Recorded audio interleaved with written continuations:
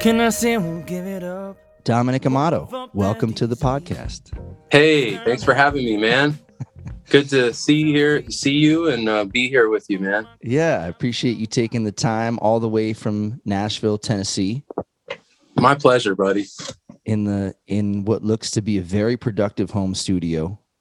It is. I needed this one, man. Absolutely. I got a lot of kids, bro. I needed a room that I could shut the door and get some things done. and not hear anything. That's right. That's right. Did you grow up in Arizona? I moved to Arizona when I was 13. I was 13. I was living before I got there. My mom and dad, we were living in Northern California.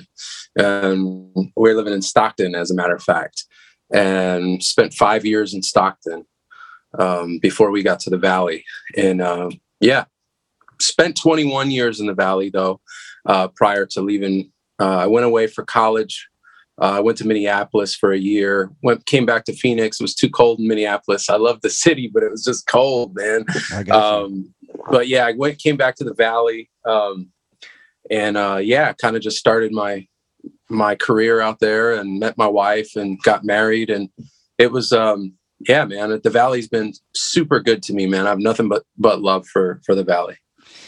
Tell me about some early musical memories, whether it's, a particular record that really inspired you, or, music that was played in the house. Like, how did you come to your instrument? Let's start there. Sure, man. I'll tell you, my mom and dad both are talented musicians. And my brother, who's a great singer, he and I were just really blessed to be born into a musical household. My mom plays 5 instruments.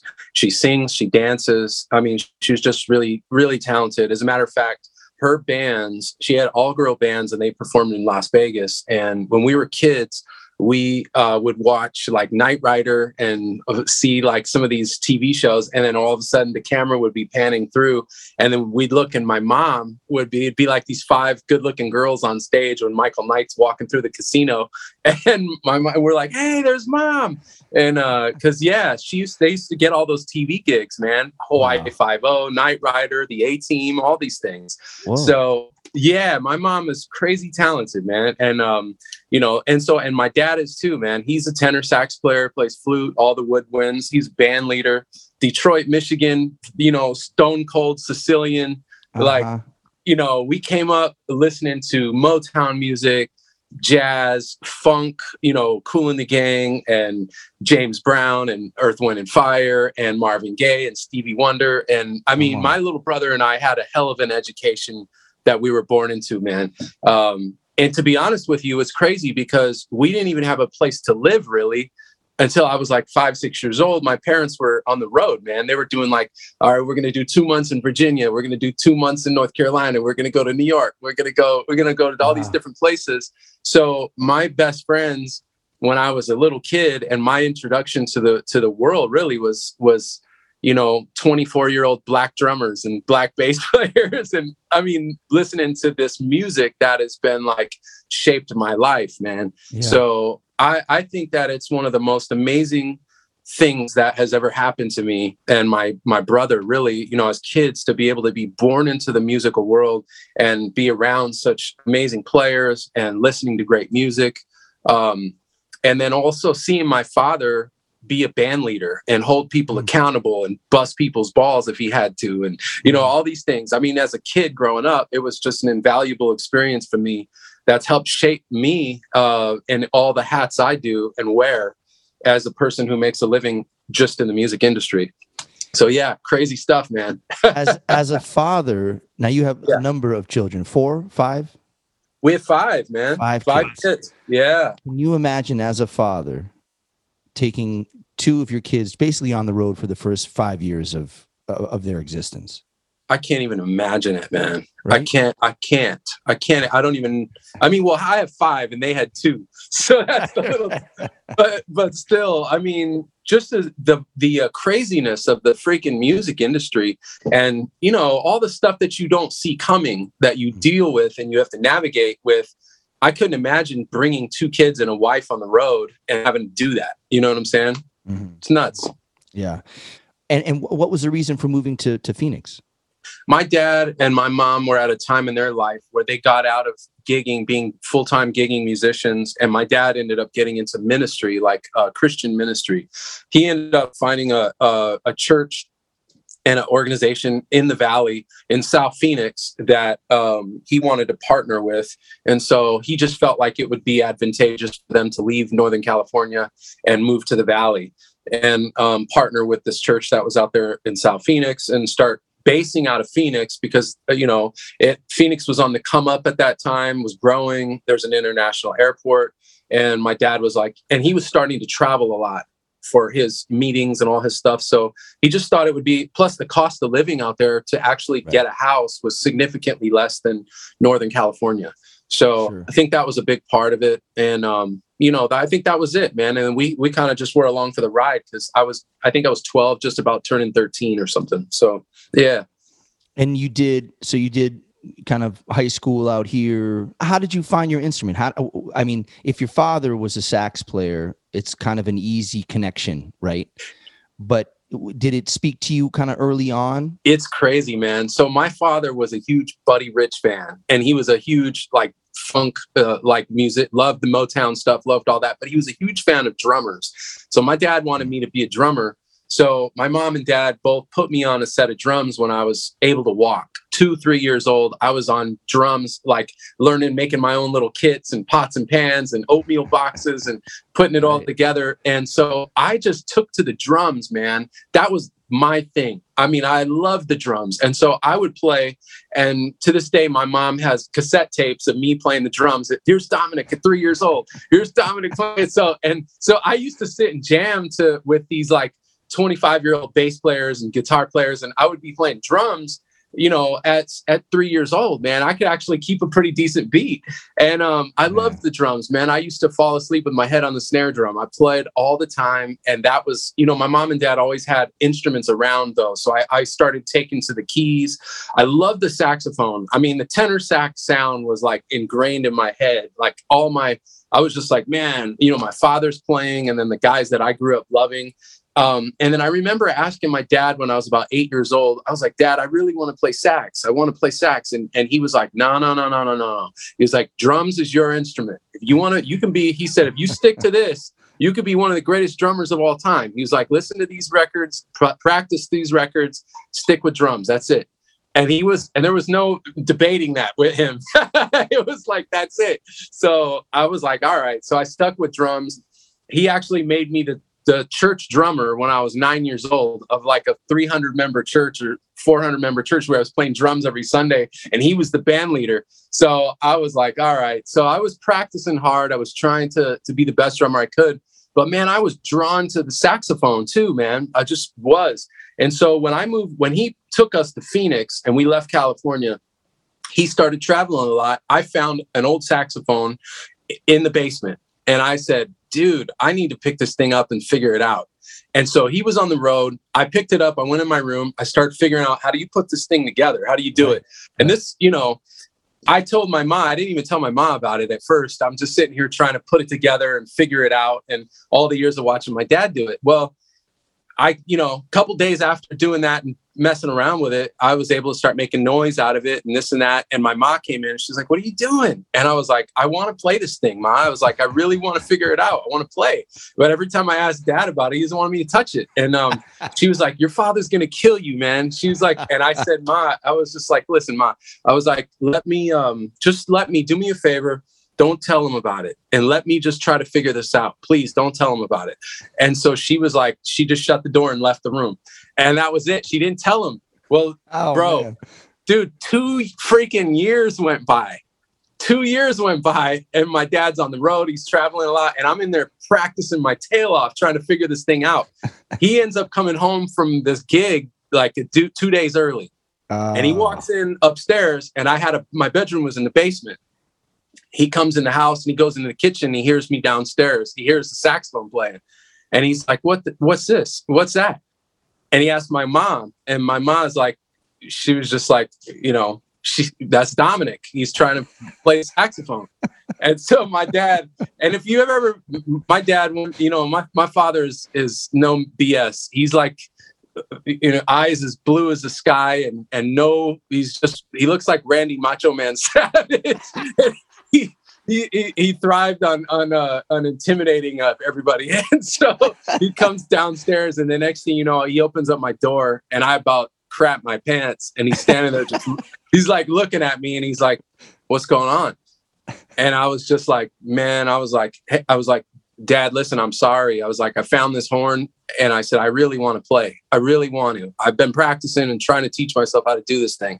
And so he came over there, and he walked in the bedroom, and I'll never forget it. He sat on my bed, and he said, go ahead, play.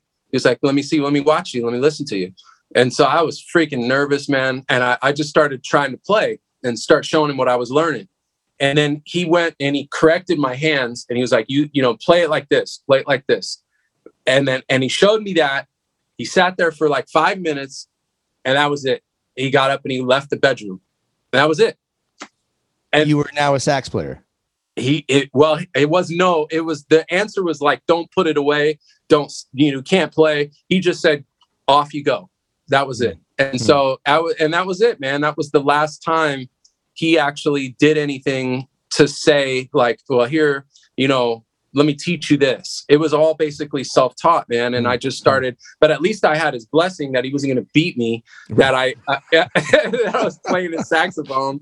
And then, you know, when I, you know, a few years later, when I turned 17, he got me a really beautiful saxophone, and he started being supportive. He started to see how much I really cared, and I was passionate, and he recognized my musical ability was God-given, man. And I was picking up music very, very fast. Everything I was putting my hands on, whether it was a piano or saxophones or whatever, drums, I was just getting it fast. Like, not only my parents play, but my mom, her father was an amazing musician, Spanish guitar player, and also taught himself how to play saxophone when he heard my dad play at 63 years old. Wow. And went out, bought a saxophone, and started gigging on it 2 years later with doubling on guitar and sax. Oh my God. He played music until he was 87 when he passed away. Wow. And then his father played violin. So wow. I'm like, me and my brother are like fourth generation musicians, man. It just kind of came to us. It was a God-given thing for us. So yeah, I mean, that was our introduction, man, to the world of music, man. Crazy, right?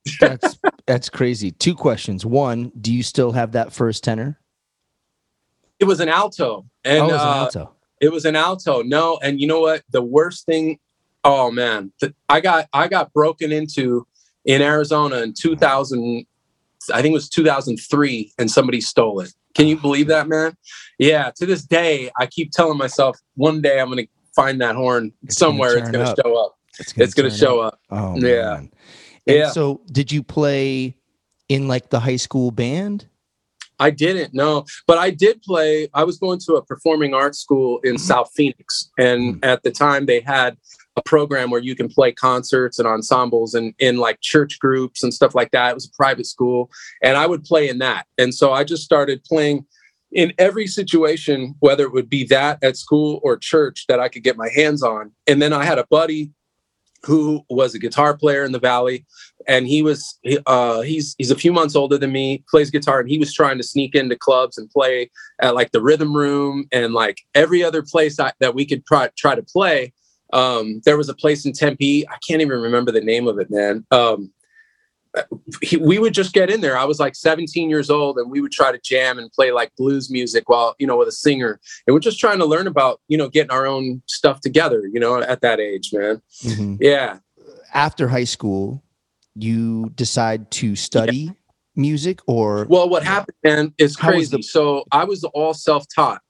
Everything was all by ear. I was just hearing the music, putting my hands to the instruments and figuring it out. Well, my grandfather, who I told you about, he was playing guitar and sax. He came out to visit, and he was sick. He had cancer, and he was in his 80s at the time. And he told me, he said, listen, man, he said, make me a promise. He said, don't be like me, man. He was like, you have this gift. He said, but I never learned how to read. I never learned music theory. I didn't know that. He said, if one day you get a chance to go overseas and play with people who are speaking a different language, he was like, you're not going to understand a word they're saying with your mouth, but as soon as they put this music in front of you, you're all going to be speaking the same language. So he said, make me a promise. I want you to learn to get educated, learn how to learn music theory, learn how to read, and make me a promise. And I told him that. I was 18 at the time, and I promised him. I shook his hand and gave him a hug and a kiss, and I just said, I promise. And he passed away like a year later. And I just told my parents, I was like, look, I want to start learning how to get educated and learning how to read and learning how to learn about music theory and all that. And so I enrolled in college. I started taking everything I can get my hands on that had to do with teaching me music. I just started learning it. When I got back from Minneapolis, I enrolled at Phoenix College. I got in the basic Phoenix College Jazz 101 ensemble and was taking, my dad was giving me opportunity to study with one of the guys who was there at the time.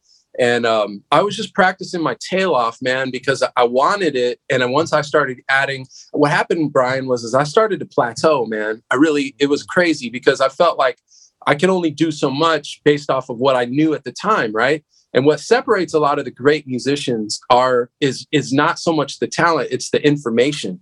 It's what you can do with these chords, or what you can do inside this groove and this meter and this whole situation. So that information is what I needed.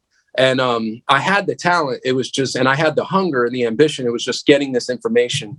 So I started studying at Phoenix College for a little while, took a couple of semesters over there. I ended up meeting a keyboard player whose family was very renowned in the Phoenix area, the Chavarria family. And Ernie Chavarria was the older brother. He taught a lot of guys in the Valley. And then Ralphie Chavarria was the younger brother. And Ralphie kind of he heard me playing at church when I was like 19. And he was like, he kind of tolerated me, I guess. He was on a whole other level with information and his playing ability in the world of like harmony and all this improvisational music. One day I heard him playing at church, and he was playing with a bass player who was very renowned in the Valley. He used to have a jazz club called Chewy's back in the day. His Jim Simmons. And Jim Simmons was very, very prominent cat on the scene. And I heard Jim and Ralphie playing when I was 18 or 19, and I just changed my life, man. I was like, God, these guys were on such a different level than me. I was like, I want to learn how to play like that. And so I basically just started following those guys around and seeing how can I learn? And they were gracious enough to see that I was hungry, and they started putting stuff together and including me and giving me opportunities to learn. And Ralphie started teaching me a whole ton of stuff about harmony and theory and all these things that started me off. So I studied a ton. I practiced a ton. I was grateful to get some instruction and insight from those guys. Playing with Ralphie. Ralphie started like a band, a jazz fusion type of band around town. We started playing gigs and developing, a following of people that would come out and start watching our gigs around the Valley. What was that band name? The name of the band was Synergy. And it was Tony Contreras. It was Robert Scott was playing drums, and Ralphie and myself, and then a couple different guitar players would pop in. And I was just a young kid, man. And then I started getting an opportunity to play with Mike Florio and Connie. And Mike and Connie were playing at the Point, I think at the time. They were doing concerts off and on, jazz concerts, and I would go out and watch them. I remember being 16, 17, and they always had great sax players on the gig, and I would always go in there and be like, oh wow, that's whoever they had, and it was a notable name guy. And Mike was great with always getting guys in there. Yeah. And so it was funny because one day this freaking guy, man, it was beautiful, man. He calls me up and he's like, hey Dominic, he was like, Friday night, man, you want to come to the Point and play and with Connie and the band? And I was like, yeah, heck yeah, man, let's do it. And he was like, all right, Friday, bring your horn and come up to the gig. So I said, all right. So I'm over here excited. I can't wait to get to the gig. How old are you now at this point? I'm 20 or 21. And so I get to the gig, man. And if you ever went into this club up there, did you ever see that club? I got here late. I got here in 2003, but I've heard so many stories from Mike and Connie and all those guys about the Point. It was a it was a scene. I mean, it was a scene, and that was actually around the year. Maybe it was 2001 or something like that when this happened. So I go to the gig that Friday night, and let me grab I got a little vino right here. I saw you taking a sip, so sorry about that. Get a taste. Salud. Yeah. Little taste. So I bring my horn up Friday night, and I was so excited to play. I get up to the gig, and the gig was real dim. Like it was kind of, the lights weren't bright. It kept it kind of low. It was a cool vibe. I walk in, and I look by the stage, and there's a cat pulling a horn out of a bag. And dude's standing there pulling a saxophone out of the bag. So I'm like, all right. I was like, what do they tell me to bring my horn for? Mike calls me and says, bring my horn. But I see a sax player over there. But I couldn't tell who the sax player was because it was real dark.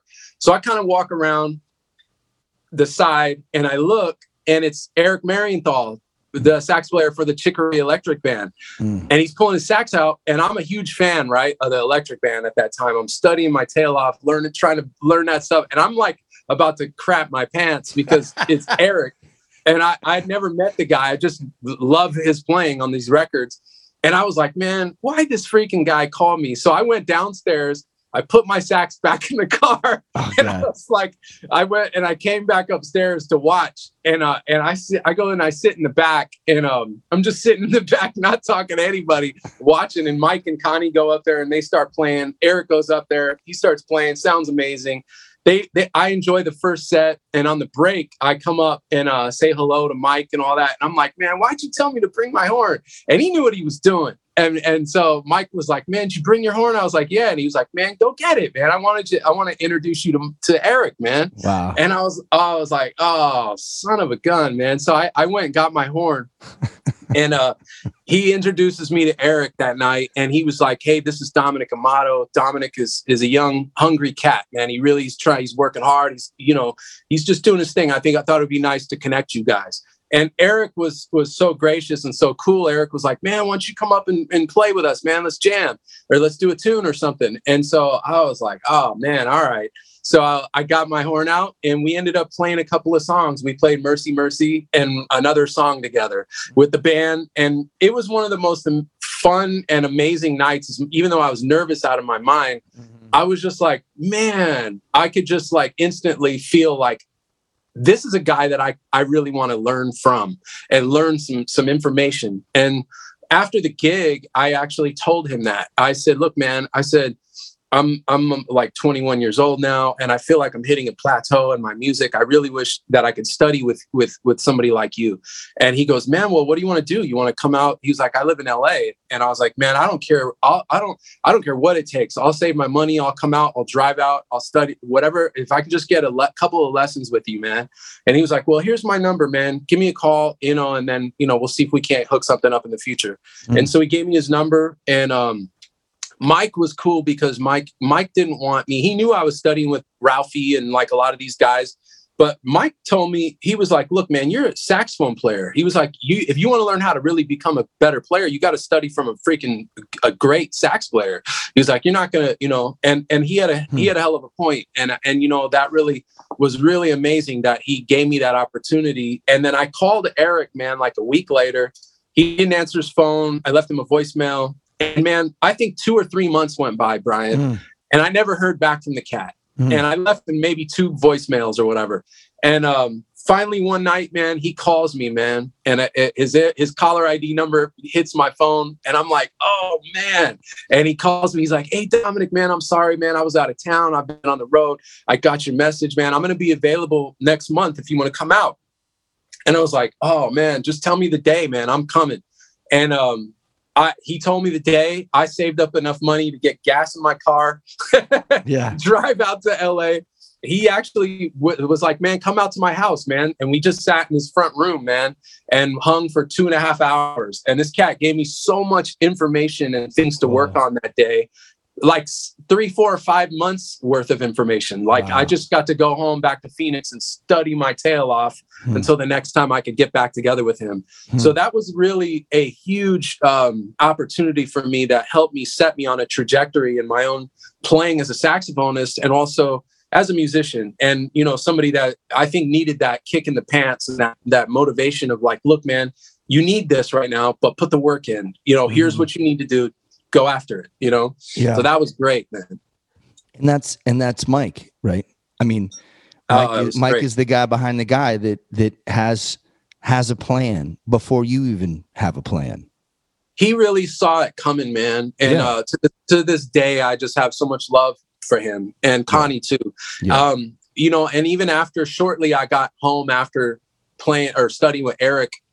I think it was a couple of years, maybe a year or two later, that I started playing up at the Point. I think Mel had moved to town, and I had met Mel like maybe the year after. He was there in the early 2000s I was around 2003 or so, or 4. Mm-hmm. And I started playing up there quite a bit with those guys. And it was really, really an education, man, because I was learning so much from them, and learning a ton from Mel and from Mike and all of the different great artists that he had coming through, man, from Joey D to everybody, man. So it was a blessing for me, man. I don't take it lightly, and I'll never forget it. He saw me as a young kid that really was ambitious and had talent, but I needed some help. You know what I'm saying?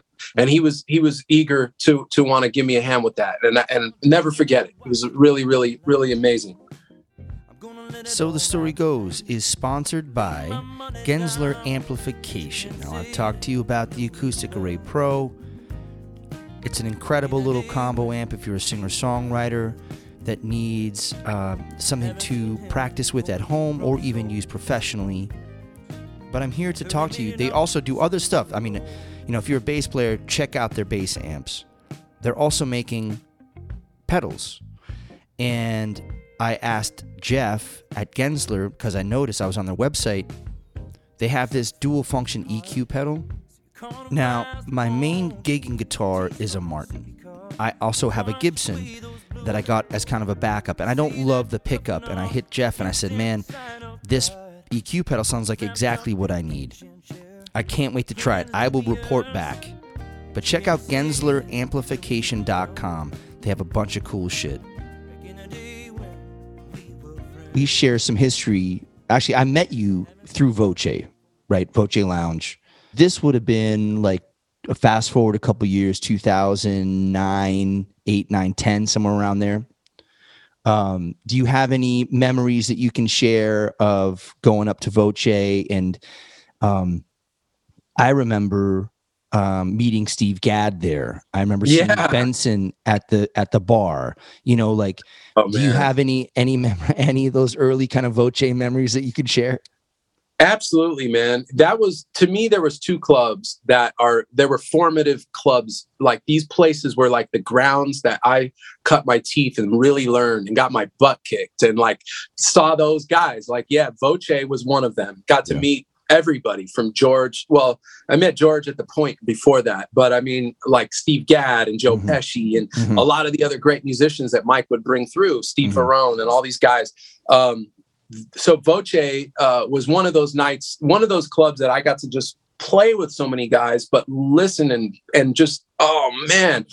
I mean, I remember sitting with George Benson at one night on a break, and George was telling me about he was at his house in Hawaii when Marvin Gaye, because we're sitting there talking, he's having a glass of wine, and all of a sudden Sexual Healing comes on him. Wake up.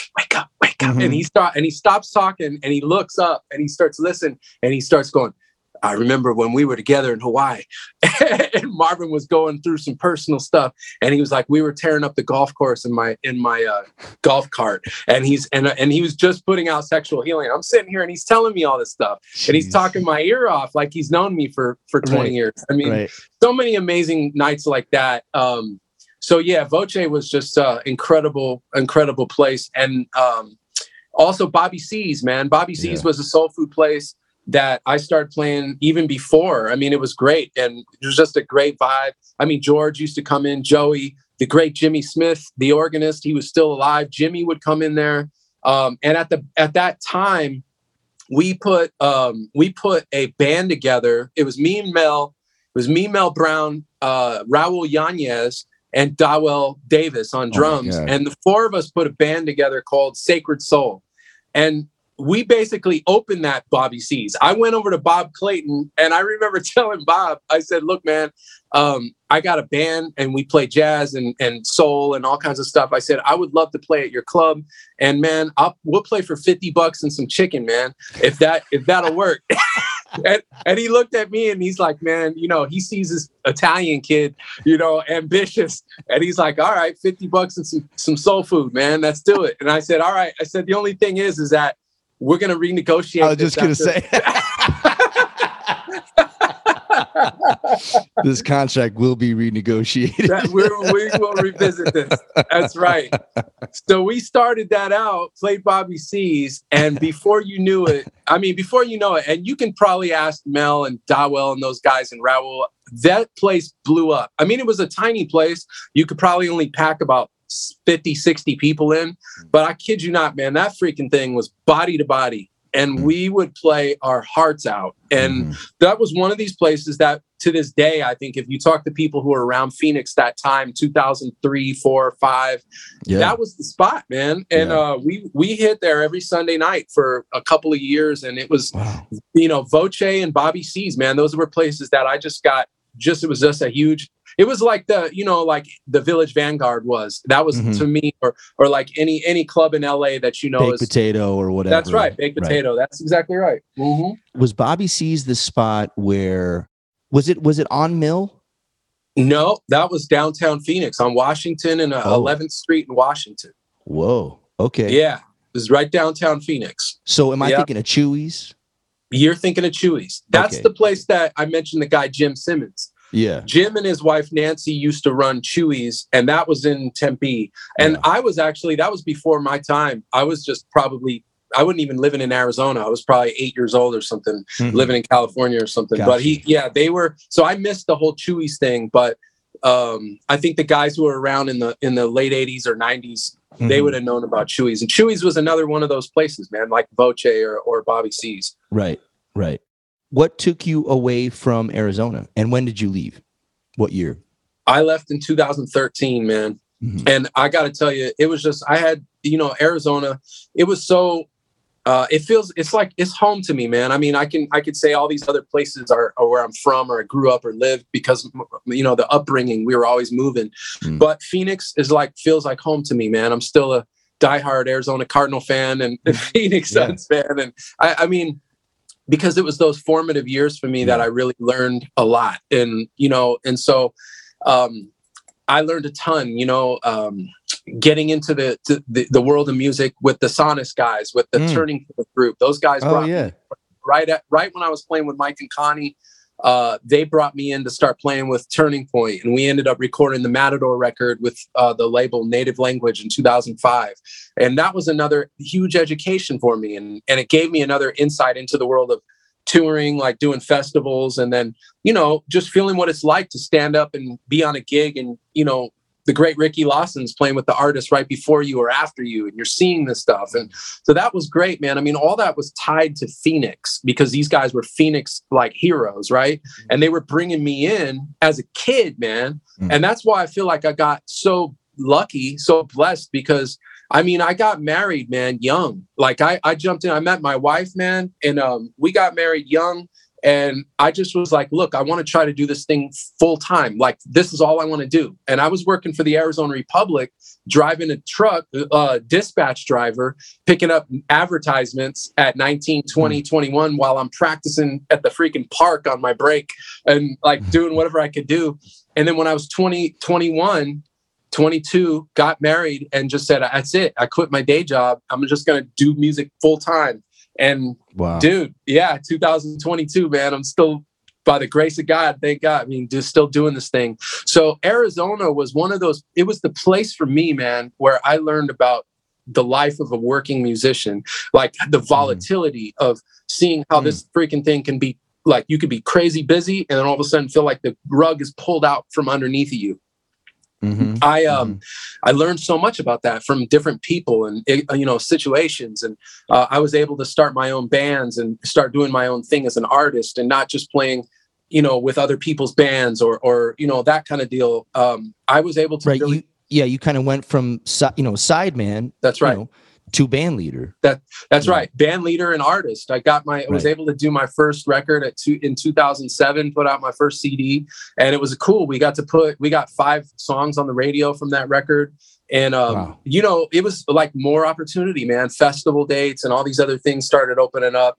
I was able to really just capitalize on the opportunities that I was getting as best as I could. And just trying to, you know, really treat the game with a lot of respect, like play hard, but make sure I pay my guys. Yeah. I make sure we're on time. I make sure we try to play our tail off at these gigs and leave it all on the court. You know, I mean, all that kind of philosophy. Like because I came up watching my dad and I came up watching other people that were doing this, man, that they cared about it. Like the caring about that mattered to me. Like I didn't want to just show up on a gig, whether I was playing with a cover band and we were going to play covers at a club. I wanted to treat it like we were playing in front of 20,000 people. Like we would be like, dude, let's go rehearse, man. Let's freaking treat it like it's a concert. And so we did that, man. I mean, it was crazy because there was a cover band that started, and a lot of people in the Valley still remember this band called Tribe 7. And there was a guy who was out there who was putting the band together. And he had put together a bunch of guys that he could tell were talented, but young and wanted to go out there and do it and learn and whatever. So we started rehearsing in his garage for a month. And what was crazy is that Mike Florio, again, his name comes up. So he was friends with Tommy Serino. These guys were booking a club in Scottsdale at the time called the Velvet Room. They needed a new act. And so the band that we were playing with, this cover band, they came out to the garage one night and they're like, man, we want to hear what you guys sound like. So they drove up and they sat there and watched us, and they freaking gave us 3 nights in a row. We went from playing in the garage in South Phoenix to this dope Velvet Room club in Scottsdale for 3 nights in a row.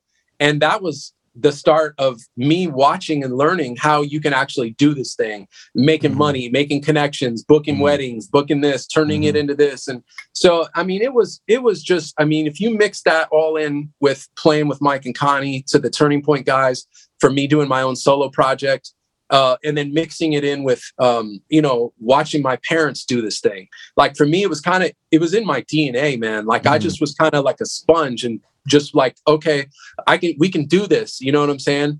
In 2011, my wife and I were just feeling like, it was weird, man. Like we just started feeling like our time in Arizona was kind of coming up, and we were like, we didn't know what. It was just a weird season in our own personal lives. We had kids, but we were just like, man, and I was gigging my tail off. She was in law school at the time. She was trying to get her law degree. She got her undergrad at ASU, took a year off. We had another one of our kids, and then she's going to law school while I'm gigging 5 nights a week. I'd come home and there'd be law books all over the bed, and she'd be passed out sleeping, and I'd come home and then I'd get up and take care of the kids and do the dad thing during the day while she goes to school. So we were just busting our tail trying to get through that.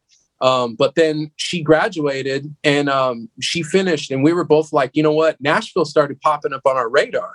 Man, I had never been to Nashville my whole life, never been to Tennessee. I didn't have any family in Tennessee. I basically was like, you know, all I thought was Nashville was a country town. And so Nashville just started popping up, though, just from weird little situations that would happen. And so finally, my wife and I were like, you know what? This is kind of weird how this town keeps popping up through people and friends and all this stuff. We should just go out there and check it out. And I had a friend who used to live in Phoenix who moved to Nashville in like 2008, I think. And I called him and I was like, man, I think we'd like to just come and check it out. If you wouldn't mind maybe showing us around or something. He was like, dude, come, man. Yeah. So we flew out in September of 2011, and we spent 4 or 5 days in Nashville.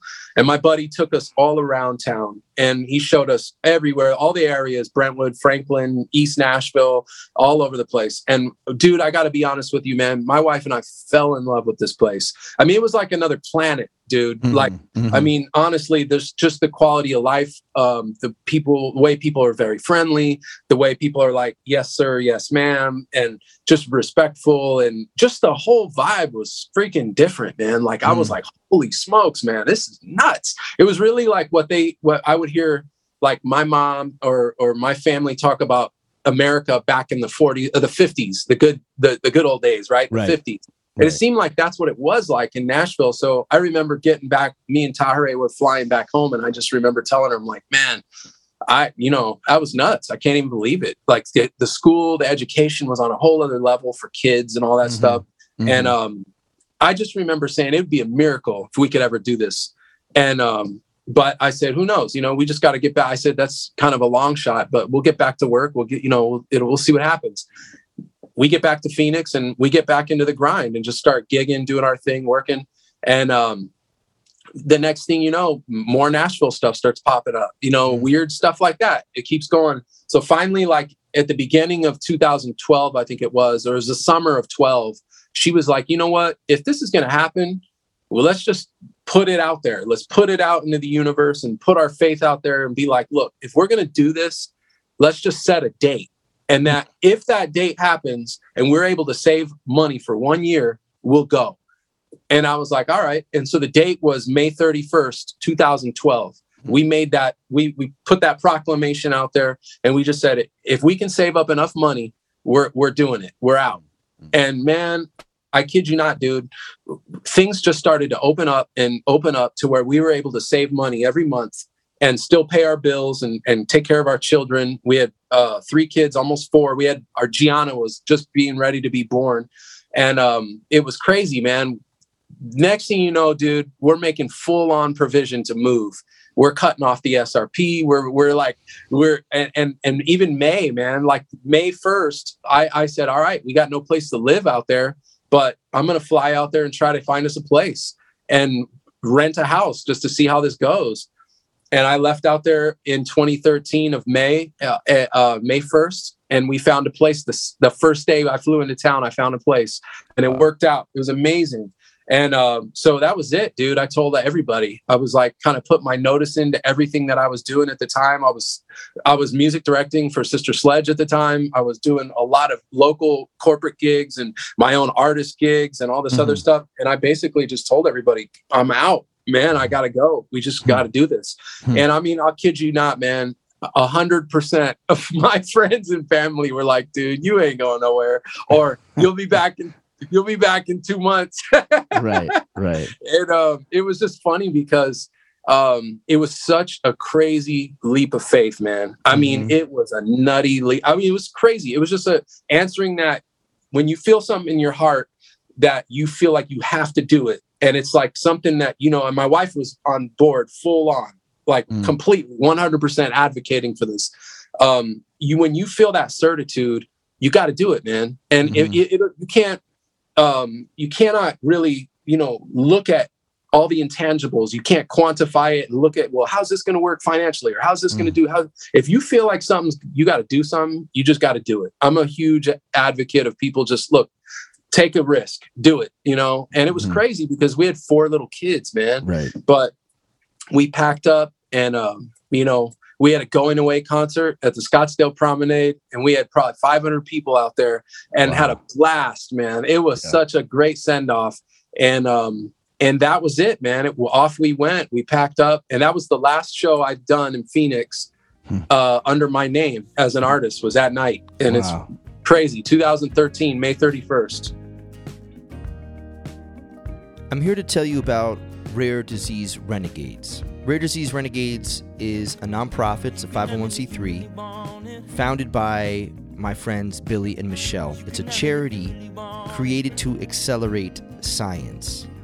In 2020, Billy and Michelle's son, Caffrey, was diagnosed with Duchenne muscular dystrophy. This is a rare disease caused by a genetic mutation that renders muscles unable to recover from activity. It starts with the legs, then all limbs, and ultimately impacts the lungs and heart. There's no cure for this life-limiting disease. Caffrey is going to be 12 this May, and we need science to move a bit faster for him. I hope that you take a moment to check out RareDiseaseRenegades.org and find a way to support this worthy cause. Let's get back to my conversation with Dominic Amato. You mentioned Sister Sledge.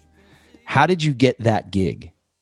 It was crazy, man, because Thano Sonis from Turning Point, a good friend of mine, he had gotten a call from one of the sisters, and they had asked him to come on as music director. And he called me up, and he just said, dude, I just got this gig working for, Sister Sledge. And honestly, man, they fired their whole band. They want to start fresh. And I feel like you and your band is like the band that needs to be on this gig. You guys would kill it. So he was like, I'm wondering if you guys would want to come in and audition. So I said, heck yeah, man. Are you kidding me? Shoot. I was like, so yeah, just tell us what you want us to learn.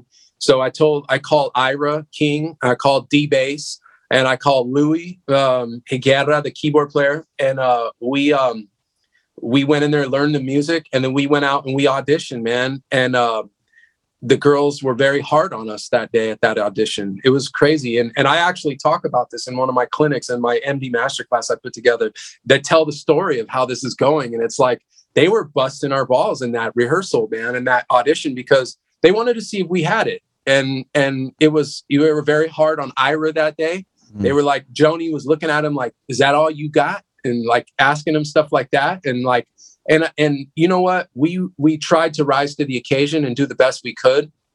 We did enough to get the gig that day, which was pretty cool. But that started a journey for us that was a heck of an education, man. I mean, just a heck of an education. I mean, it took us from playing just locally and domestically to, all kinds of opportunities that started to follow, man. I mean, that was 2008. 2008 is when when we got the call to be in the band. In 2010, I get a call at 11 o'clock at night, and it's the ladies on the phone. They ended up, whatever happened with Thano, I don't know how it went down, but they felt like it wasn't going to work out with him MDing. And they just said, we're making a change at musical director, and we think that you'd make a good musical director. And we want to give you an opportunity if you want to take it. And I just said, thank you for the opportunity. It sounds great, like a good challenge. They said, well, if you say yes, we need you on a plane to France in 48 hours. And we're going to be gone for 3 weeks because we're opening for Kool and the Gang. We got a 13-city tour. And I'm like, what? And I'm like, you got to be kidding me, man. And oh my God. My wife is in law school at the time. She's like, we got kids. We're sitting here, we've got our hands full. And she's like offering me this gig. And I'm like, I said, listen, man, I said, can I just talk to Tahirih about it? And I'll let you know. They were like, you need to call us tonight. They were like, talk to her and then let us know. And I was like, and dude, I got off the phone. I explained to Tahirih what was going on. And she's just shaking her head like, we're just both shaking our head. Yeah. And that also at the time, the Homeland Security is issuing all these threats and, don't travel to France at the time because there's tourist crap going or terrorist stuff going on over there. Right. And I'm like, so we ended up deciding, okay, Tahirih was basically like, look, if you feel like this is going to be a great opportunity for your career, why don't you do it? And we'll figure it out. Your mom and dad, my mom and dad, we'll get help with babysitters. And she had to go to New York too for a law convention and at the time for school. Oh my God. And it was just nuts. But we called the ladies back that night and I said, all right, I accept. And man, we got on, I put the band together for that gig, and it was Ira, it was Mario Mendevel, and it was Kendall Gilder on guitar. Yeah. And it was Louis on keys and myself. And we put that gig together in literally a day. And the next thing you know, we're all on a freaking flight to Marseille. And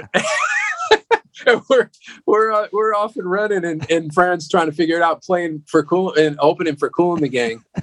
And it was just mind-boggling, man. Yeah. I mean, crazy, man.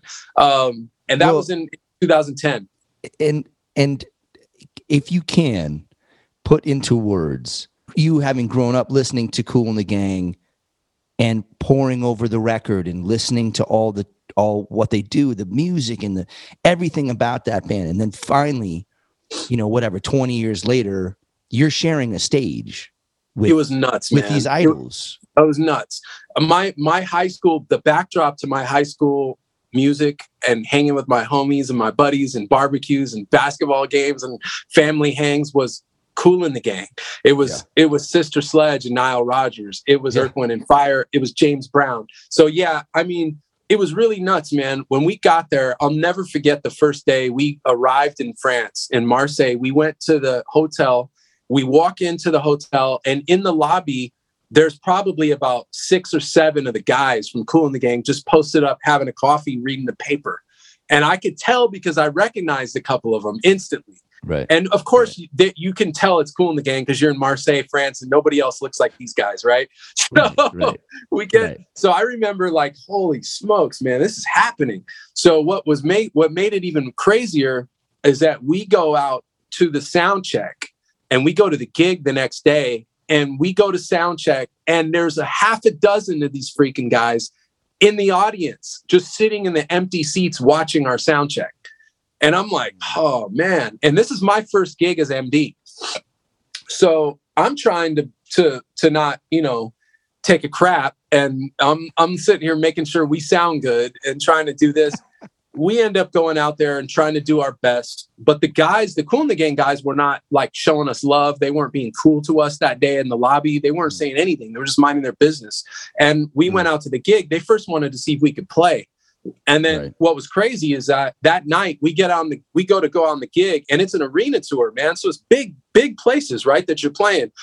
Well, the ladies are in the dressing room. They're not coming out on time. And I'm sweating bullets because I'm like, man, I'm not going to start a 13-city tour, bus tour with these guys. And they think we're amateurs. We're coming out late, all this crap. So I told my band, I tell the guys, I said, I go into the dressing room. I said, look, man, I don't care what freaking time it is. Everybody better get their ass on the stage because it's this game time. That's it. And I want everybody on the stage. So I said 15 minutes before the downbeat, I want everybody at the side of the stage, be dressed, ready to go. But, so we go out there. The guys are all ready, look sharp. They're ready to go. Well, it's 5 minutes before the downbeat, and I don't see the ladies. I don't see anything. And I'm stressed out. So I said, look, man, if I think if our slot was 9:30 and we're going to do 30 minutes, I tell the guys right before 9:30, I said, man, get on the stage. Let's go. We're going to get on stage. When the girls get out, they get out. And I'm like, because I don't want these guys to feel like it's on me. You know what I'm saying? So I send my band up to get on the stage. As soon as they go walking on the stage, the production manager comes running around the corner and he's screaming at me, dude. What the hell are you doing? What the hell are you doing? And he's screaming at me.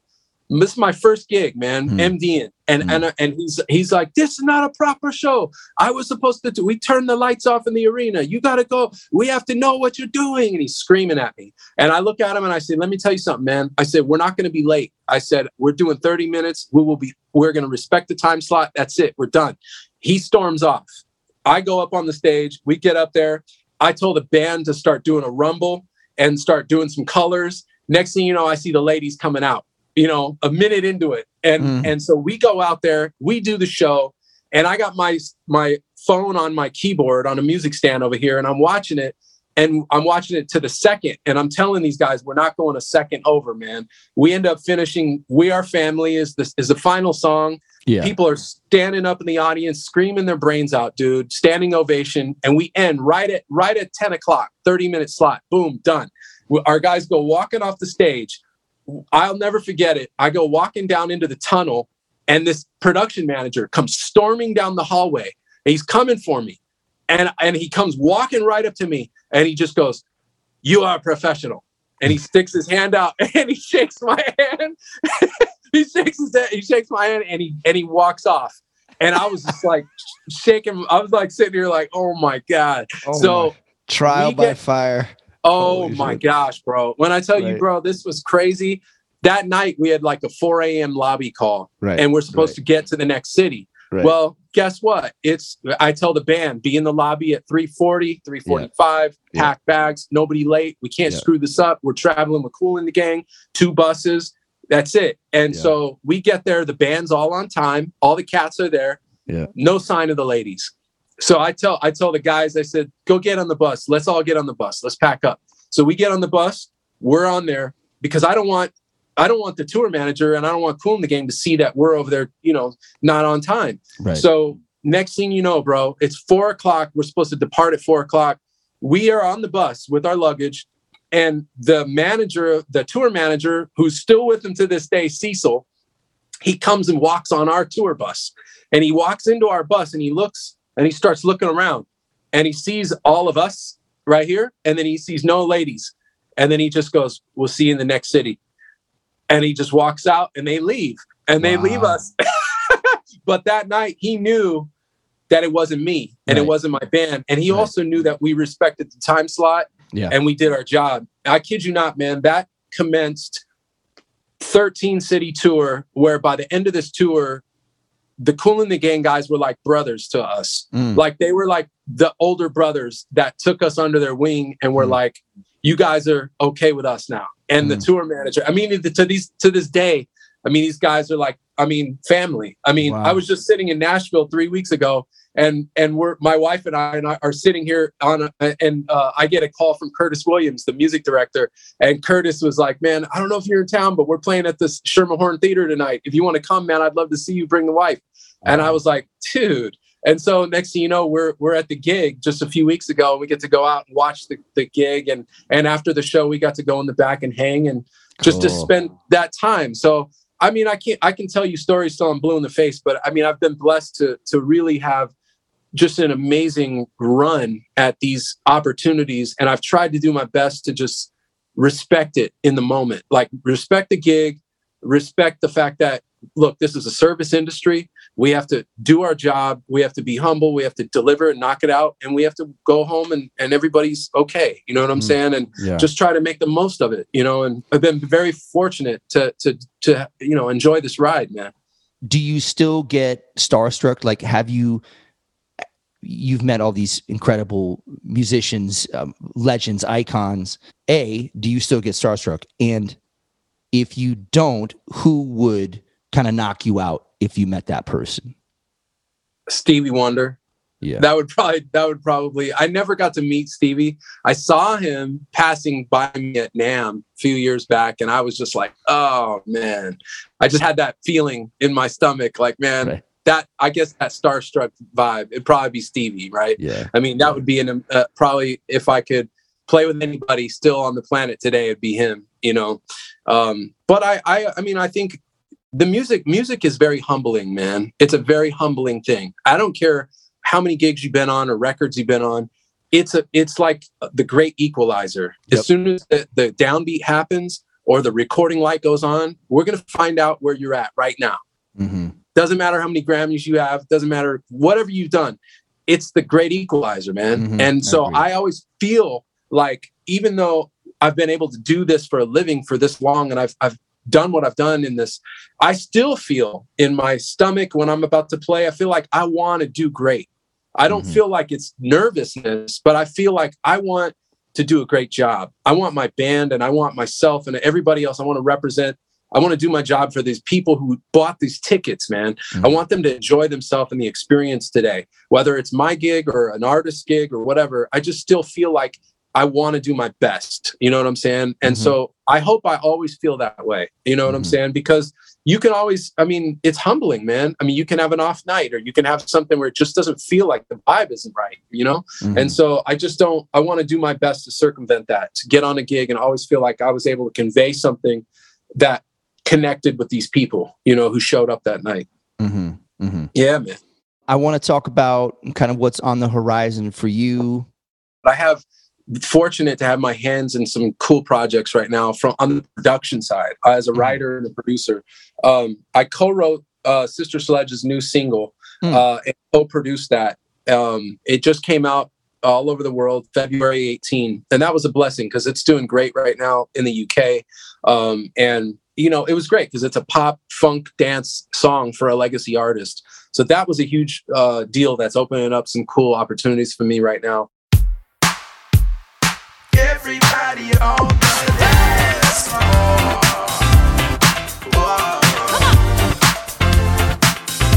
Everybody on the dance floor.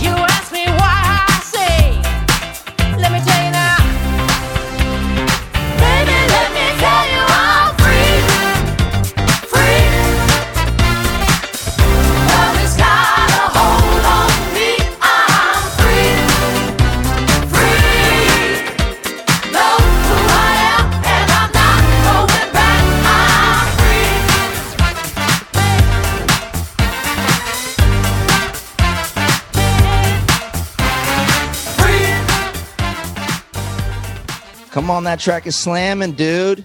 Hey, all right. Thanks, man. I love the synth tone. That That cool. synth is like nice and beefy. Thanks, man. So tell me about that tune and how it came about, who's on it, where you cut it, all the stuff. Yeah, we cut it in Nashville, man. All the music was done. I did a lot of the stuff here in my home studio. I did the writing, a lot of it here, and then tracking the talk box. This is cool. I use the same talk box that it's a new modern technology talk box. It's the wireless, or not wireless, but tubeless. So it's the same one that's on the Dua Lipa track, Levitating, the one that they're got the big lawsuit right now. But the guy who played talkbox on that song used the same model, and it's a really cool new innovative deal, man, because there's no tube. It's all done. You hook it onto your neck. Whoa. And it's all vibrating, and I use an app on a freaking iPhone to trigger that sound. So I cut that here. The horns, I hired some great horn players here in Nashville. We cut it out here. My buddy Paul David is a guitar player, producer out here in East Nashville. He co-wrote and co-produced that track with me.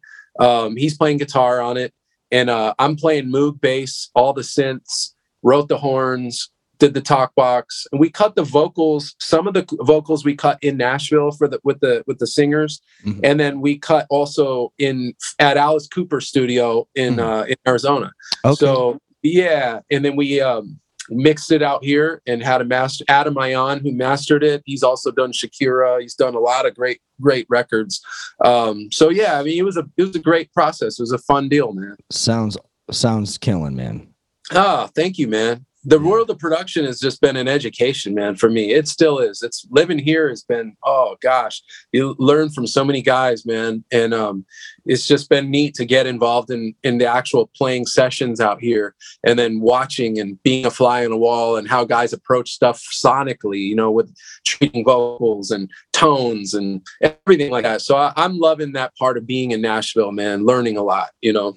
What would you say takes up the majority of your time? Is it touring now, or is it more production? Like how does like a regular month for you? I have to structure my time like crazy, man, because being a father of 5, my wife is a stay-at-home mom. She got a law degree, but she's never practiced law, man, because how can you when you got 5 kids and your husband tours and all this stuff? So, but still it's a trip because I have to get up at 5:30, 6 in the morning. I'm up, the coffee's brewing, and I've got my day planned out. So it's like I hit it because in addition to, if you're going to be able to raise 5 kids and hopefully put these guys through college and get them going and pay for braces and weddings one day, you have to wear a lot of hats in the music industry. So it's like I wear the hat of session player, of producing, of writing, of doing tours, playing one-offs. If I'm going to play a corporate gig, if I'm going to play an artist gig, if I'm playing for another artist as a sideman,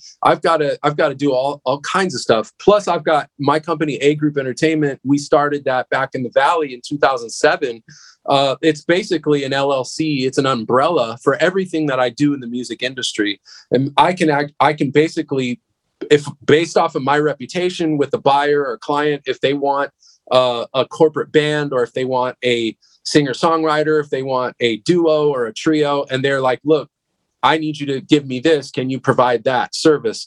And, you know, because I've been able to do this now for, you know, years, I get a lot of calls. And so to do that, so basically for me, it ends up looking like I'm contracting it, negotiating it, and sending out payroll and making sure that the guys that are on our team show up and can do that and can show up, knock it out of the park. And I'm not even around for maybe 10% of the work. I'm either at home with my family, or I'm on tour, or I'm somewhere else on somebody's gig. So that takes time out of my day. Not every day, but I mean, it kind of ebbs and flows, just like the music business. Sometimes we're busy with a lot of that stuff, and then sometimes there's not a whole lot. So it's good because my day can be, sometimes I have days in a row consecutively where it's creative. I'm just being creative. I'm writing, I'm actually doing sessions, or I'm producing my own music or somebody else's music. So my day is I always write before I go to sleep at night. I write down old school on my notebook, my things to do. And it's just like, and I'll just write it down, and then I'll get up early in the morning and I'll try to knock it out. And I always have my wife and my kid time in there, like having dinner with my family, or taking the kids or doing something with them on the weekend or something like that. But it's a full load, man. And I think the only way it works is just because being vigilant about staying on top of my time, adding that time into practice or whatever I got to do. But it's a lot, man. But I wouldn't have it any other way, man. I mean, I'm very grateful now that this is 22 years, man, that I'm doing this for a living and supporting a family of 5 and actually living in Nashville now, 8.5, almost 9 years, man. Crazy. Had enough money saved up, to last me 4 months. Wow. And thank God, man, we're here almost 9 years later. So we're thankful, man. Yeah. Well, one last question for you, and then I'll let you go.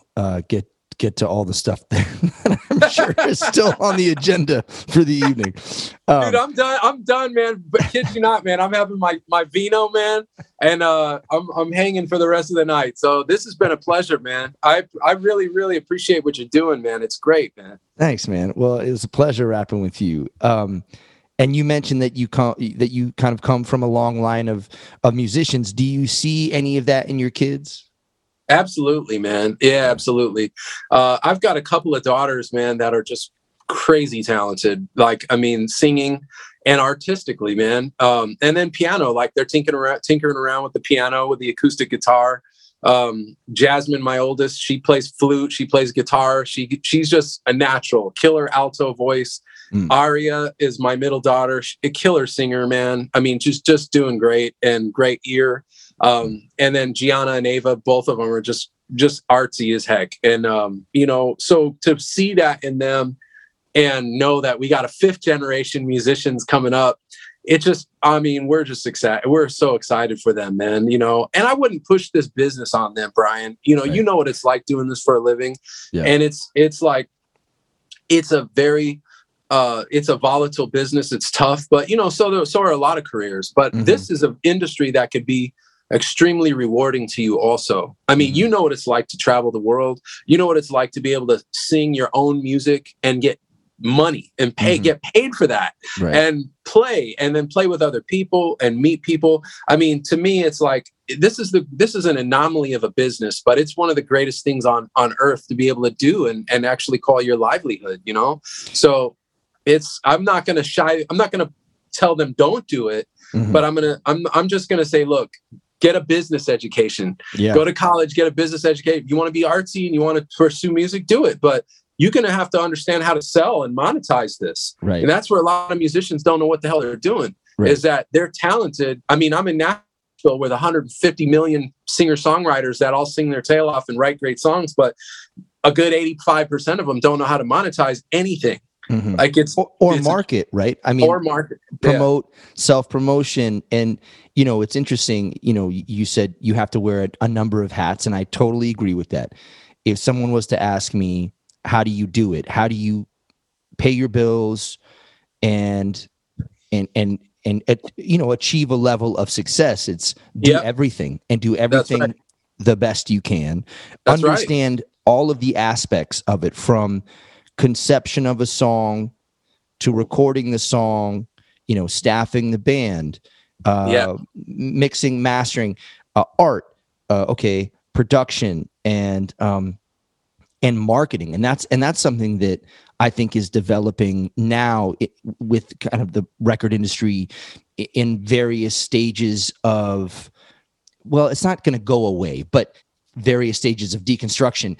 You have to be the label. You have to understand taking an idea, executing the idea, marketing the idea, monetizing the idea. Yeah. And as you say, it's a business degree. We learned it just through a different way, but we got to the same place, right? You have to know all the stuff all the time, be on top of your shit. So anyway, I don't know, man. I'm not going to be surprised when I see the Amato Sisters band taking over Nashville. You never know, man. Who knows? You never know. Well, I'll be first in line to buy the ticket to go see them. You know, you got to come to Nashville and visit, man. You got to come out. I would love to record some of these new songs you're writing, man. Listen, man. I would love that. I would love nothing more. I have some friends in Nashville, you included. So I would love to come see the city. I haven't been there in a minute, I would love to do that. It's changed so much, Brian. In just the 8.5 years I've lived here, it's oh my gosh, it's just changed like crazy. There's been such a proliferation of people moving here. I mean, people leaving, especially in the music industry, man. Right. I mean, ton of guys have left New York and live here now. A lot of people, I mean, from Jill Scott to you name it, man. Right. A lot of people have left LA. Right. A lot of people are here now, and it's cool because it's so far past the stigma of just country music. I mean, so many people live here. I mean, from Larry Carlton and Michael McDonald to all, of course, but Kings of Leon, a lot of pop people are here, Justin Timberlake and his wife. I mean, there's a lot of people, man. Yeah. And the thing that's really one of the things that I love about it here, Brian, is people are so unpretentious, man. They're unpretentious, and they're trying to have a family and like send their freaking kids to a good school, but still be who they are in whether they're an actor or a star or a great sideman or whatever. But you see them at the freaking grocery store, you see them walking around the airport, nobody cares. I mean, it's just kind of like everybody's, just doing life very under the radar out here. And it's very cool, man. I mean, very, very cool. One kind of stigma, I would say, that I hear on occasion about Nashville is that there's kind of the old boy club. And if you don't fit in, they're kind of still gatekeepers. It's so true. It's huge. Like the first 3-4 years I was here, I felt it huge. That good old boy club, big time, man. But I will say this, when you're here and you're just paying your dues and whatever you're doing, try to knock it out of the park. Be respectful, wait your turn, do your thing. But I'll tell you what, over the last 2-3 years, and I was just having a conversation with a piano player just the other day. He was saying he's been here for 25 years, and he was saying, man, Dom, he was like, you've only been here 8.5 years, but the landscape in the last 2 years is completely changing here, where that good old boy crap is, a lot of it is you're starting to see a whole new temperature around here, man. And it's cool because it's more like it's leveling the playing field instead of feeling like they're only going to call this cat for that, or they're only going to call this group of cats, this producer. I mean, now you're starting to see so many more opportunities happening, and really it's going to give a lot more opportunity to a lot of people. I mean, there's great talent from everywhere, man. I mean, there's so many great cats. However, there's a lot of room in this industry for people to do well. You know what I'm saying? We're in such a hype-filled business now, Brian, from the marketing side of things social media, you can make yourself look like you freaking got the world by the balls, but you get the gig and it'll become a one-off if you really don't have the goods. Right. People can make themselves look like it's everything, but if you can't deliver, that's it. You know what I'm saying? And so we're in this game now where it's like everybody inflates the heck out of themselves online. But the truth is, man, is that the guys who really have the talent and they're professional, like you said, show up on time, do the gig, be respectful, those guys, there's always going to be a place, man. You'll always have an opportunity to work, because these other guys are going to burn their bridge, man. They're going to, it's in and out for them. You know what I'm saying?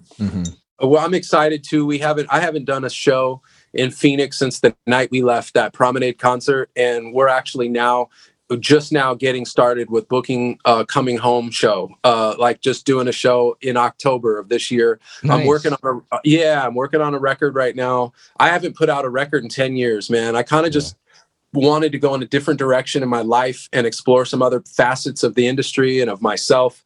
And now I just feel like timing wise, I want to do that. And so I feel like what better place to come back to Phoenix and do a gig. So we're looking at venues right now, and we're looking at doing mid-October, man. So sweet. I think that's going to be, I think it's going to be fun, man. Well, if you need an opener, I'll only charge you $50 and some fried chicken. Hey! Man, I might hold you to that, brother. That's not a bad rap right there, man.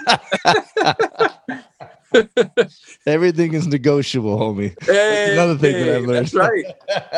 Everything, man. Man, well, I'm so happy for you, man, doing this podcast, bro. It's killer, man. It's thanks. Great, man. I'm happy for you. And everything else that you got your hands involved in, man, I'm sure you're kicking butt, man. Well, it's just nice to get some of these bands back on the road. And as I mentioned to you, this podcast really came out of needing to reconnect with my community, and the isolation of the last couple of years is that's going away.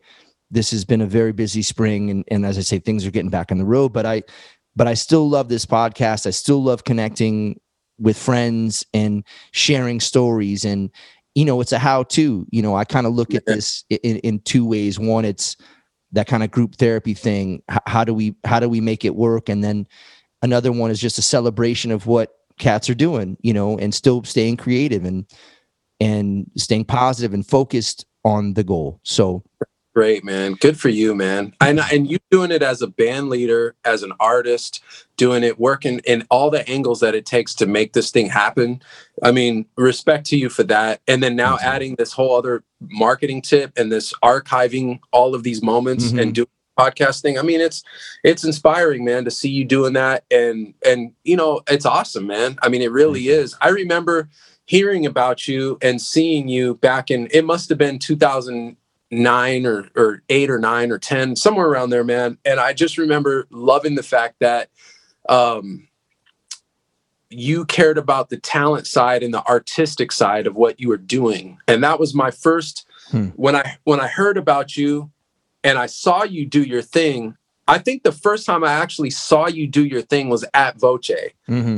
I think that was the first time. And I was like, this dude is talented, man. And I was just like, it was a breath of fresh air, man, because there's, how Phoenix is, man. There's a lot of great talented people, but there's so much work for a working musician. If you just want to do clubs or weddings or corporate stuff or function gigs, there's a lot of that stuff. So people can do that until they're blue in the face. Right. But there's not a lot of people that will do the artsy side of the artistic side of stuff that will water your soul. There are a group of guys out there who are doing that, and I have huge respect and admiration for those guys, but there's not a lot of them. And you're one of those guys, man, and who juggles that and does it well. So thank you. Much respect to you for that. High praise, man. High praise coming from you. I really appreciate that. I look back on those early years of Voce and kind of cringe. I remember telling Florio was like, he hired me to do a solo hit on a Tuesday. And then, like the next Tuesday, he's like, hey man, do you mind if I sit in? I'm like, well, you don't really know my tunes. And I say that now thinking, what a idiot. If anyone is going to be able to just feel what you're doing, it's Florio, right? Oh yeah. So we played as a duo, and I was like, oh, this is really cool. He's like, hey, would you mind if Mel Brown joins us? And I'm thinking, man, I don't have charts for this stuff. Can he just sit in? Again, what an idiot. Of course, Mel Brown is just going to step on that stage and demolish those songs, And then after that, I stopped asking questions. He's like, hey, Adam Armijo is going to join us. Yep, great.